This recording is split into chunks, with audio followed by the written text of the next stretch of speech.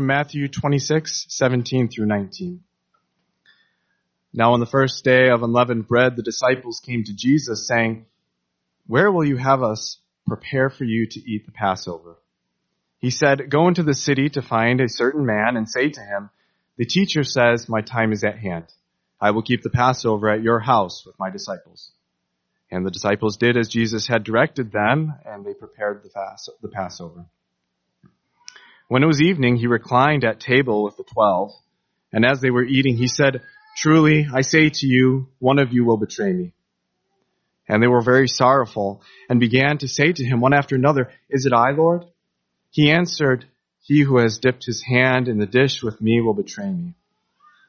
The Son of Man goes as it is written of him, but woe to that man by whom the Son of Man is betrayed. It would have been better for that man if he had not been born." Judas, who would betray him, answered, "Is it I, Rabbi?" He said to him, "You have said so." Now as they were eating, Jesus took bread, and after blessing it, broke it, and gave it to the disciples, and said, "Take, eat. This is my body." And he took a cup, and when he had given thanks, he gave it to them, saying, "Drink of it, all of you, for this is my blood of the covenant, which is poured out for many for the forgiveness of sins. I tell you, I will not drink again of this fruit of the vine until that day when I drink it new with you in my Father's kingdom." This is the word of the Lord. Let's begin with prayer. God, we begin with prayer because we need to express our utter dependence upon you, to open our eyes, to soften our hearts, to reveal yourself to us. Show us Christ. Through all that we do, don't let any of these things as we gather every single week be empty rituals, but use each step, each word, each prayer to show us Christ. Would you do that now through your word, through the preaching of your word, through sharing communion, through offering our gifts, singing songs, fellowshipping together. Show us Christ for his glory. And we ask these things because we are covered by his blood. Amen.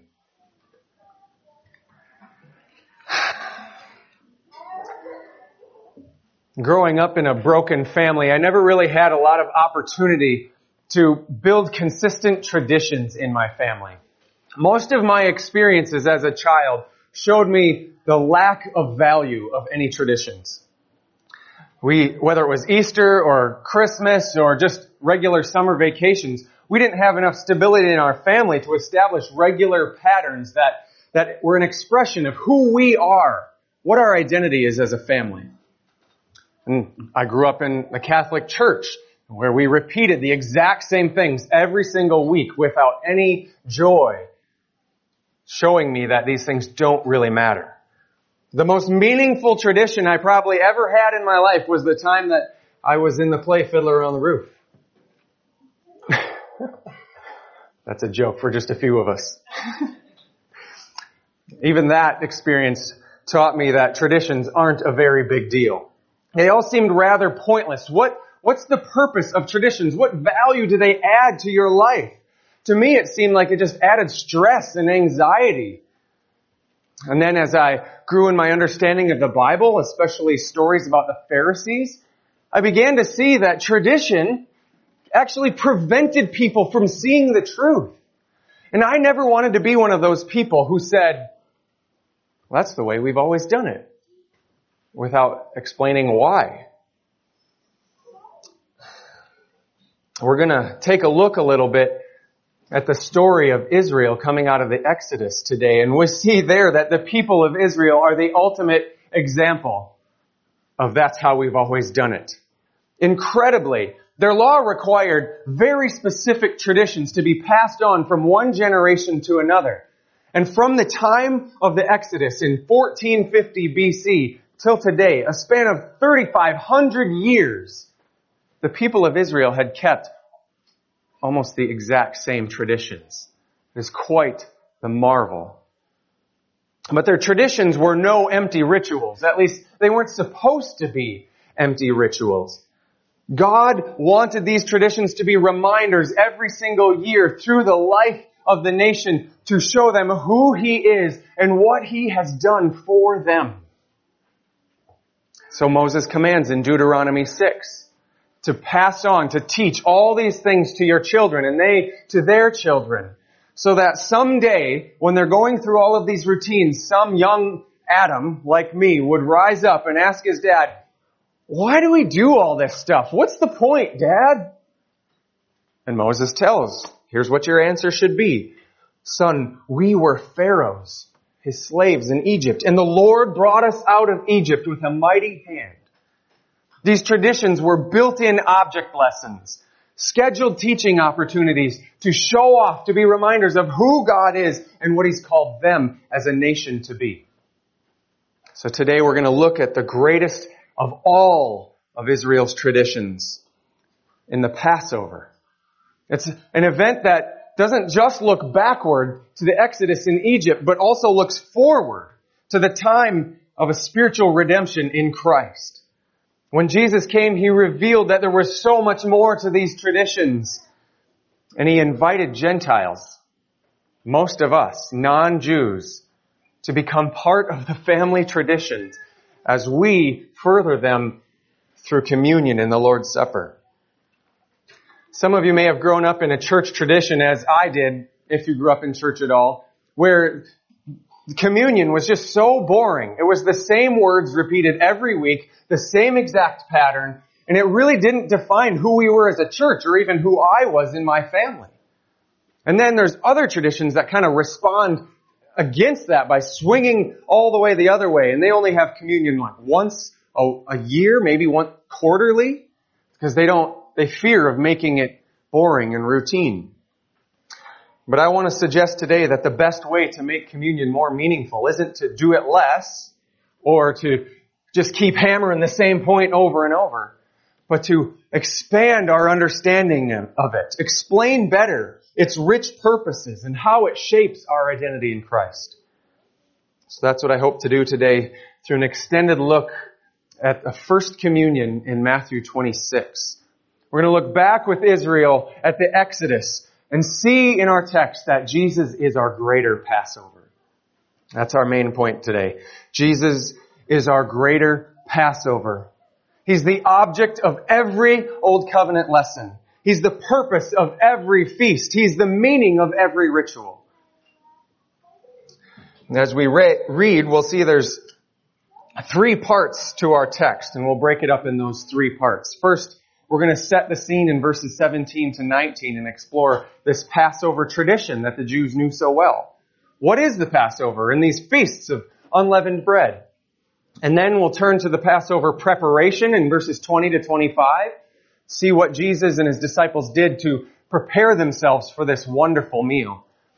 And finally, it all culminates in the main event in verses 26 to 29, in the Passover fulfillment. Jesus explains the purpose of the entire thing. And then after that, I hope to just leave you briefly with a few points to encourage you, to remind you, or explain to you what communion should be all about as we head into communion, a moment of communion together after the sermon. So let's go back to our text and explore the Passover tradition that sets the scene here on what is the night before Jesus' crucifixion. Turn back to verse 17. Now on the first day of unleavened bread, the disciples came to Jesus saying, "Where will you have us prepare for you to eat the Passover?" He said, "Go into the city," that's Jerusalem, "to a certain man and say to him, 'The teacher says, my time is at hand, and I will keep the Passover at your house with my disciples.' And the disciples did as Jesus had directed them, and they prepared the Passover." As we read these 3 verses, it just kind of seems like a transition from what happened before to the next. There's not much in these verses that strikes our imagination, but to the Jews, there's key words in here that would just flood their minds with all kinds of imagery. So I want to slow down a little bit and really dwell on the events that are happening in Jerusalem during the Passover. The first thing we see is a reference to unleavened bread. This is one of the many feasts that Israel celebrated every single year. It's commanded in Leviticus 23. Essentially, this feast is an entire week-long New Year's Day celebration. New Year's week celebration. So when God rescued Israel out of the land of Egypt, it was such a significant event in their minds that they decided, or God commanded, that they should restart their entire calendar year with this event. They're going to start their existence over, starting every year with this feast of unleavened bread. They wanted it to be a yearly reminder every time to start fresh with this idea that we were slaves rescued by God out of Egypt. And then what happened when they were rescued out of Egypt? They wandered for 40 years in the wilderness on the way to the promised land, eating unleavened bread. That's all they had for their sustenance. They were in such a hurry to get out of Egypt that they didn't have time to let the leaven rise up in the bread. They quickly baked the flat bread, put it in their pockets, and ran out of that place. So this became symbolic of leaving behind the sin in Egypt to become a pure and holy nation under God's authority. So every year they're bringing in the new year with this week-long celebration, remembering that God saved them from Egypt, this time in wandering, all week long eating unleavened bread as a symbol of the wandering in the wilderness. This festival is not just a New Year's celebration, it's also like our New Year's Day combined with Independence Day all in one. What an amazing feast that would be, a huge party. It's a really big deal where most of the nation comes and gathers in the capital city, which is why you see Jesus have to prearrange some accommodations to make it happen. The city is packed with people for this festival. But there's something even more foundational to this cultural experience called the Passover. The Passover is the first day of the entire week of unleavened bread. It was the event in the Exodus that kicked off the whole thing. It was the straw that broke the camel's back, so to speak. Broke Pharaoh's stubborn grasp on Israel. So Exodus 12 describes this foundational moment. While they were slaves in Egypt, God told them He was going to rescue them by coming through and judging every single house in Egypt. He's going to kill all the firstborn males in every house. But He warned His own people. He said, I'm going to rescue you, though you deserve judgment too. If you put blood, sacrifice a lamb, and put blood on the doorposts, I will pass over your house. And you need to sacrifice a lamb that's just the right size for your family, the people that are in there. There will be no leftovers. All that lamb should feed are the people that are going to be rescued. And this blood on the door acted as a barrier, preventing the judgment of God from entering into the four walls of the house. It's not that they didn't deserve judgment themselves, but the Lamb took that judgment for them. After the Spirit of God came through and would wipe out all the firstborn males in every house not covered by the blood of the Lamb, those that remained would eat the lamb, make it a part of themselves, take the innocence of that lamb and make it theirs. They would eat the entire thing. And all of it was to be done with bags packed, shoes tied, staff in hand, ready to go. So as soon as those cries went out in the other homes, they would run out the door on their way to the promised land. This is their identity. All of it is the defining moment in Israel's history. They are to be a people rescued by God to represent Him in His holy character before all the nations.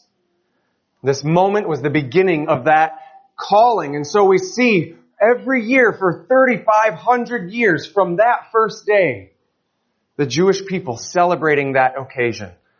The feast is a way of reminding one another, this is our identity. We are all slaves rescued by God.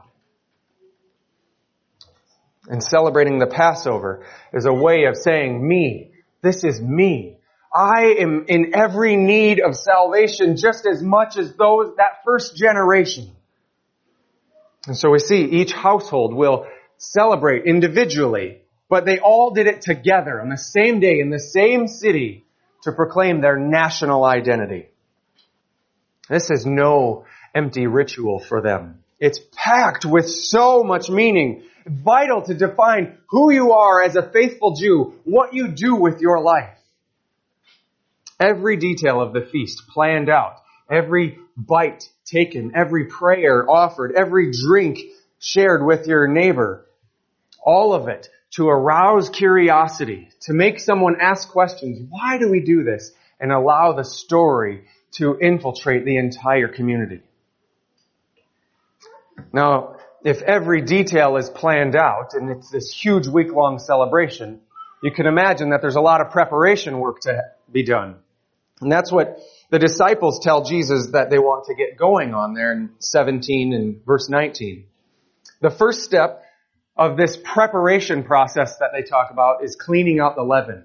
You go into the house that you're going to have this feast in, and you open the cabinets, if they had cabinets, find all of the areas where you would have stored yeast to make bread later, and you get rid of it. All of it. There should be none hidden in the house. Nobody has any in their pocket stored for later so that they can use it and start up a new batch.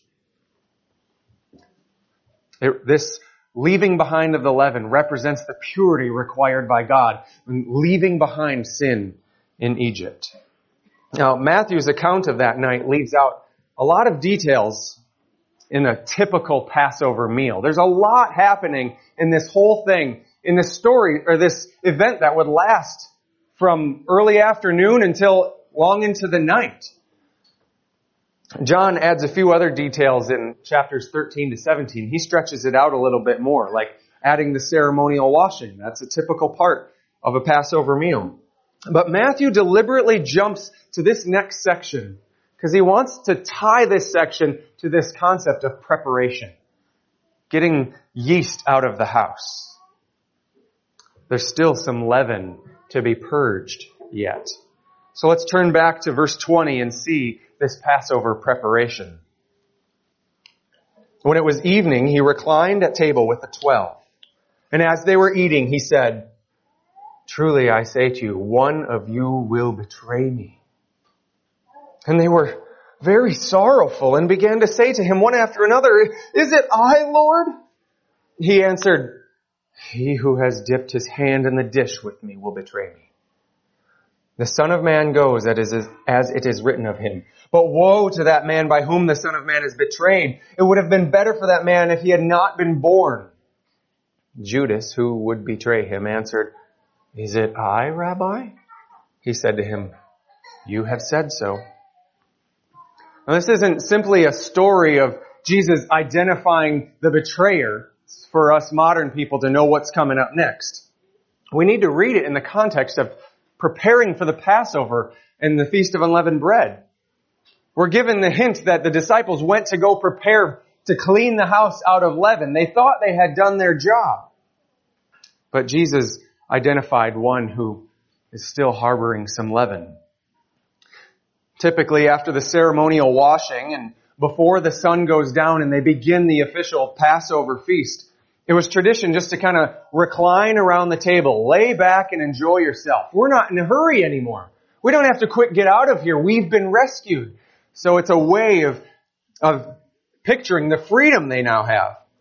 And they would tell stories of God's faithfulness to one another and have appetizers laying out on the table, dipping them in the dish full of sauce. And they did this as they waited for the Passover to begin.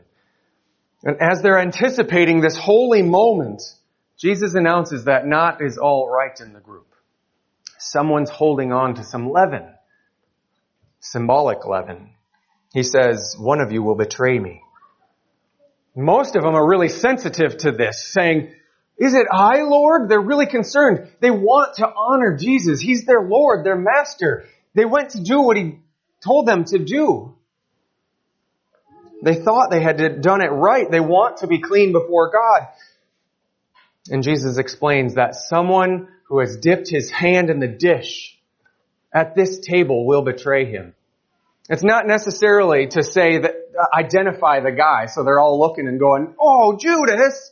But it's a way of saying how terrible this betrayal is. What treachery this is. That someone who's been with him for 3 years, walked with him, learned from him, ate with him, even shared a dipping dish with him, is going to be the cause of the greatest crime in the history of the world.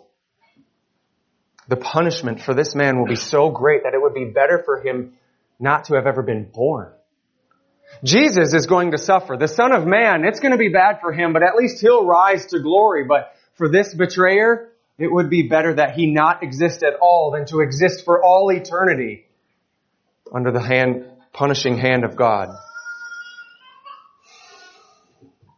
But Judas knows he's the one. He leans in and takes a big gulp and asks, "Is it I, Rabbi?" Jesus affirms his statement. "You have said so. You know it's you, Judas." Notice that Judas doesn't even call him Lord. Judas never calls Jesus Lord in the Gospels. There's no amount of surrender in Judas's heart to King Jesus. The entire time he has followed Jesus, for some other reason. He wanted to be part of some influential movement and have some influence in there himself. Or he just wanted to gain some knowledge of the things of God so others would look up to him. But submit to his lordship? That ain't happening. And this should be a warning to every one of us before we get to the Passover explanation. How many people are drawn to a Reformed church plant because they finally get to have some influence in a new movement? Or because they finally get to have the teaching that they want? For so many, it's only about building knowledge, having influence, not becoming part of an army of God under the command of Lord Jesus. Being molded together as a family under the love of our great Father. Becoming a priesthood under the authority of our high priest. This was Judas. And it might be some of you. Hear that warning, friends.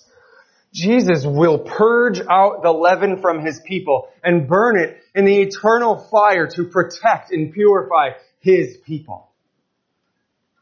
It's not clear at this point in Matthew's story as it is in John. John tells us right after this moment, he tells Judas to leave. Go do your thing. Jesus has finished cleaning out the leaven. Only faithfulness remains at the table. This is no minor point for us to gloss over. Jesus purifies his people. He applies the blood to his own people. He reserves this special meal for those who are in the household of the faithful. This is why we state that the communion meal is for members of a local church. People who have entered into the blood-soaked home of God. Yes, there's a universal church. We are a holy nation, every church in the world together. But as in the Exodus, we are commanded to go into a local home where the blood has been applied to the doors and find our refuge there. And in Christ, we see that the building is no longer, the house is no longer the building that people meet in. I preached on this a couple of weeks ago. We, the people, are the church. We are the temple of God where God dwells. The building is not the church. The church, you are the building. And to enter the house of God covered by the blood of the Lamb is to be joined to a local body that the Lamb's blood has cleaned out all the leaven. Now, once we see that the leaven is cleaned out of the house, we can move on to enjoy the Passover fulfillment. Let's go back to verse 26. Now, as they were eating, Jesus took bread, and after blessing it, broke it and gave it to the disciples and said these very familiar words, "Take, eat, this is my body." And he took the cup, and when he had given thanks and gave it to them, saying, "Drink of it, all of you, for this is my blood of the covenant, which is poured out for many for the forgiveness of sins. I tell you, I will not drink again of this fruit of the vine until that day when I drink it new with you in my Father's kingdom." Now, this is the part of the story that most of us are familiar with. We repeat this every single week. But even though we repeat these words every week, it's still not quite as familiar. It doesn't carry all the imagery that it would have for those first century Jews. Every Passover, after the preparation, cleaning out the leaven, and then they would have the washing and an appetizer time. Then, when the sun went down, came the official festivities. And it began with the breaking of the bread. It would break the bread in half, a piece of unleavened bread, after a prayer, and recount this great story of Israel coming out of Egypt in the Exodus, coming through the Red Sea. So breaking the bread symbolized the Red Sea parting in half. And they would eat the bread, reminding them of wandering with God's provision. And so when Jesus says, "Take, eat, this is my body," He's not just saying this little piece of bread is symbolic of my body. He's saying this whole experience of God's judgment and you making it through the judgment of the Red Sea points to me, to my body being broken to take your judgment. The bread itself, eating the unleavened bread, was a picture of Jesus and His broken body. Remember, Jesus quoted Moses saying, "Man shall not live by bread alone, but by every word that comes from the mouth of God." Jesus is the Word of God coming from God. He's the bread of life, as John says in John 6. "I am the bread of life. Whoever comes to me shall never hunger." This is what the bread represents. Jesus taking the judgment upon Himself for us and sustaining us with it. Now, typically after eating the bread during the Passover and recounting a few more details and sharing some prayers, a Jewish family would move on to eat the slaughtered lamb. They recalled how this lamb had covered the doorposts, kept them safe inside of the house from God's judgment. And they would share a cup of wine, the third in a series of 4 cups. This third cup was to point them forward to the day when the Messiah would come and rescue them from every last enemy. And Jesus is combining these two images again with His own death. He is the Messiah who came to rescue them from their greatest sin, their greatest enemy, sin and death, because He is the perfect spotless lamb. And that initial Passover created a new nation and started a new covenant, a relationship between God and the people, a covenant where God promised, "I will take care of you. I will give you all kinds of blessings if you meet all these expectations, all these rules, all these laws and statutes." But by His blood, Jesus establishes a new covenant, a new people. In His own righteousness, He kept all the laws for His people.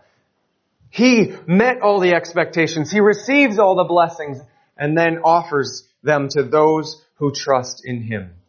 His blood will cover better than the blood of any lamb in the old covenant could. And to claim these promises, to claim this eternal life for yourself, you had to eat the lamb, drink His blood, make Him a part of yourself. That's what's symbolized by eating the bread and drinking the wine. That when you repent and believe, you are making Jesus yourself. He is taking your identity upon Himself, and you are taking His upon you. On the cross, He became sin who knew no sin, so that in Him you can become His righteousness.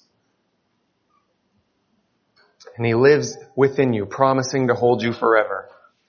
And then see in verse 29 how this transition of perspective shifts from looking back into history to looking forward long into the future. Up until this point, a Jewish person would say, "I am who I am today because of what happened to my ancestors way back in the Exodus." And Christians say that too, but we have a forward-looking perspective as well. We are who we are today because of what happened, but what Christ accomplished on the cross guarantees what we will become. Jesus guarantees that those for whom He died, they will eat and drink with Him in the heavenly feast. This is another reason why we know Judas wasn't there. Otherwise, Jesus is contradicting Himself. How would he say it would be better for him to never have been born, yet at the same time, he'll be with me in heaven forever? It's because Judas isn't there. Jesus shed his blood for his people who will be with him forever. And you can know for certain that you will feast with him. Not because you look introspectively, look at your own life and go, well, I had good motives, or I really tried hard. I'm a pretty good guy. No, we look back to history, to the finished work of Christ and the cross and the resurrection, say, all that was done without my input, without any work on my behalf, that is guaranteed. And we look around today, in the present, and we look around us and say, have I put myself in the covering of the household of God, covered in his blood?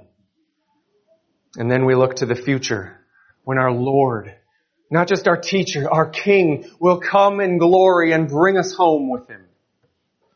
Communion, friends, is no empty tradition. God help us if our practice ever becomes so routine and meaningless. It's this weekly tradition that helps us, reminds us, look back, Jesus finished it. Look around you, these are your accountability partners. Look forward, he's coming to get you. It's full of imagery that should flood our minds every single time we hold that little piece of bread in that little cup. And with that imagery in mind, I just want to finish for you with a list of 6 things that you can write in the margin of your Bible to think of how this reality, this story shapes the things you should think about as we pass the trays by. These 6 things come from my friend Andy Naselli, who put them in his 1 Corinthians commentary. So this is totally plagiarism on it, but I'm giving him credit for it. So first, when we engage in communion, before we even get to his list, you should know that the only way to participate is to enter the house of God. If you haven't done that, join some church somewhere to have this accountability. Repent and believe so that you can have this weekly assurance. So first, Andy tells us, look within. We look within. Paul wrote in 1 Corinthians 11 that we should examine ourselves. But we tend to think that means to look inside and dig up some lost or hidden sin that we need to bring to light in order to become worthy to receive the bread and the wine. But no, the context that Paul is writing in is about the unity of the church. He says, examine yourself to see if you are unified with people around you.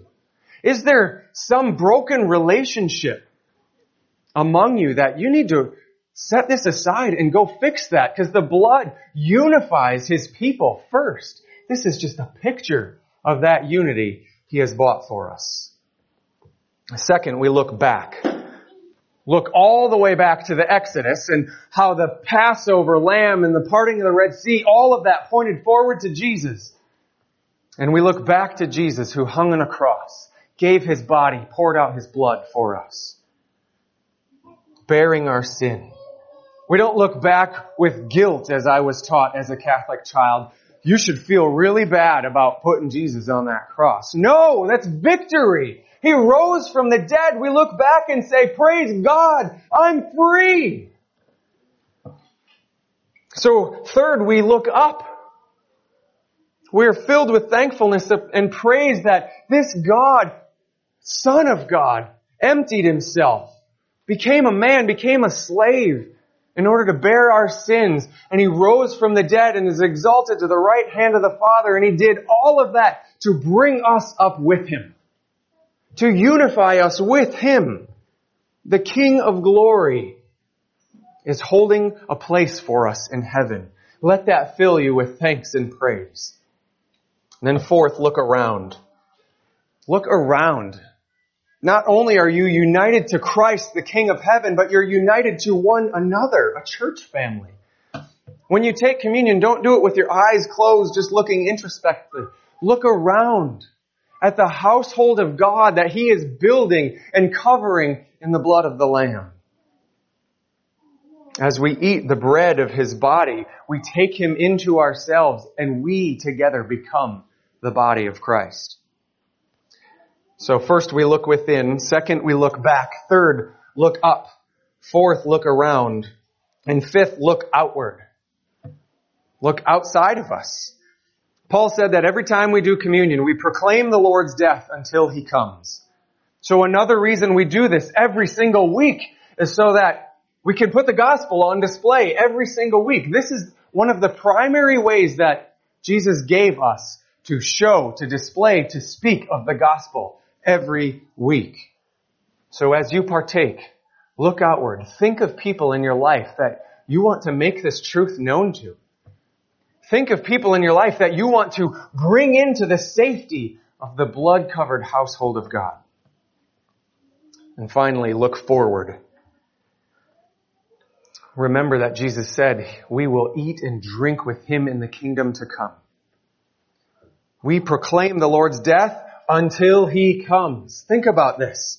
By doing communion every week, we are joining a tradition that began in Israel 3,500 years ago and made clearer 2,000 years ago. Saints throughout history, all over the world, have been doing this week after week, year after year, saying to each other, the Messiah is coming. Hold on, friends. Jesus is returning. Eat this as a reminder. Drink this to assure yourself He is coming. Christ is with us in a special spiritual way as we share this. Where 2 or 3 are gathered, that's what He means. That His authority is with us spiritually. But we long for the day when He fully, physically joins us to eat the fruit, drink of the fruit of the vine again. And so we finish in communion. As we partake, we can say with the Apostle John, as he wrote the final words of the Bible, Amen. Come, Lord Jesus. Let's pray. God, as we transition now to a time of sharing this beautiful meal together, would you prevent it from being an empty routine in any of our hearts? Would you flood us with all of this imagery and make our hearts soar to the King of Heaven and long to be with Him again?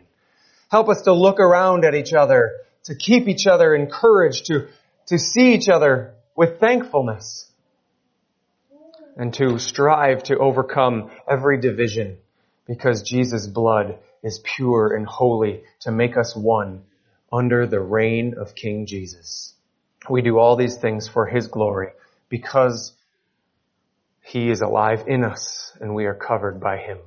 Amen.